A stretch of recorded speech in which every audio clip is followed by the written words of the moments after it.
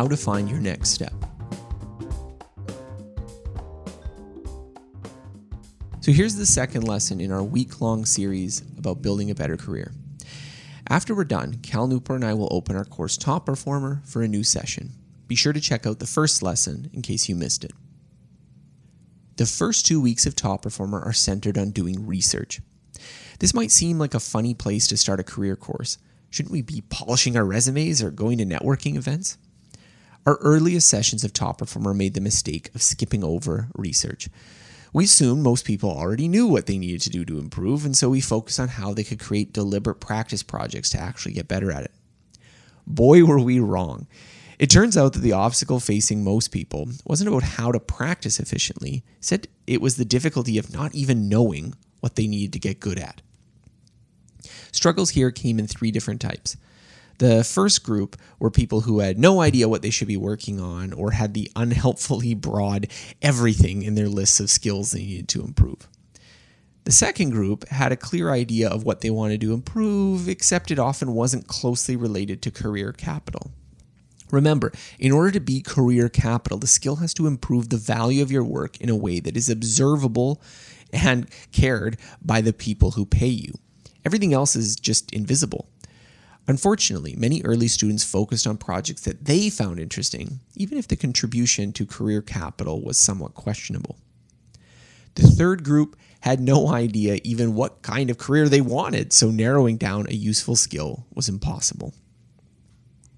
The power of doing good research. Knowing how to do good research solves all 3 of these problems. Research helps you clue in on which skills are emphasized by people who have gone ahead in their career. By synchronizing with the skills of top performers you care about, you can avoid misplaced efforts in skills that are either irrelevant or don't contribute much career capital. Research can also be a starting point to recognizing what kind of career you want in the first place. The problem with most people is that they don't know what they want to pursue because they haven't encountered a compelling vision for what their career could be like.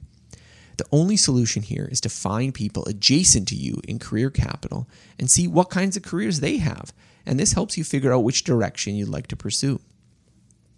How to do good research. So, if research is very important, how do you actually do it? Well, the simple answer is that you find people 2 to 3 steps ahead of you in their careers, and you sit them down and you ask them what they did. Not what they think works, not for advice, but what they actually did. This process of asking questions helps you chart out their career trajectory. It doesn't tell you directly which skills are responsible, but it helps you observe the pathway people followed so you can find a way onto it yourself.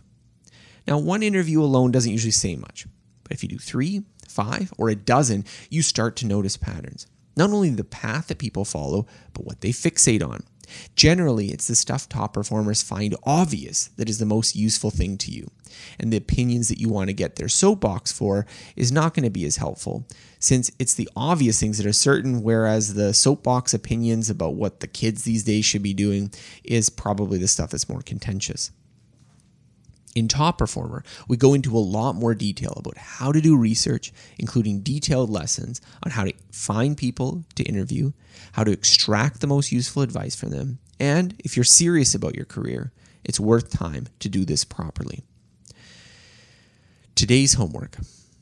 Before you can find someone to interview, it helps to identify your next step. What would a person 2 to 3 steps ahead of you in your current career position look like? Write down your answer in the comments attached to the essay with this particular episode and let us know. Now, a few tips on this. First, it's 2 to 3 steps away, not 20. Best-selling author when you haven't published a single essay is too far away. Second, the person should be in your career trajectory, broadly speaking. Picking someone who is generally famous or important isn't nearly as useful as picking someone who is a bit more advanced than you are, but they are in your specific area. Third, if you're thinking of completely switching fields or you aren't sure where to work at all, look for people who have gotten a foothold into the career you're interested in rather than at the top. Since that will be your first step anyways, they'll be more relevant for advice. In the next lesson, I'll talk about the science behind deliberate practice, why improvement typically stagnates for skills, and what you can do about it. On Monday, Cal Newport and I will be opening Top Performer for a new session. Thanks for listening to this episode.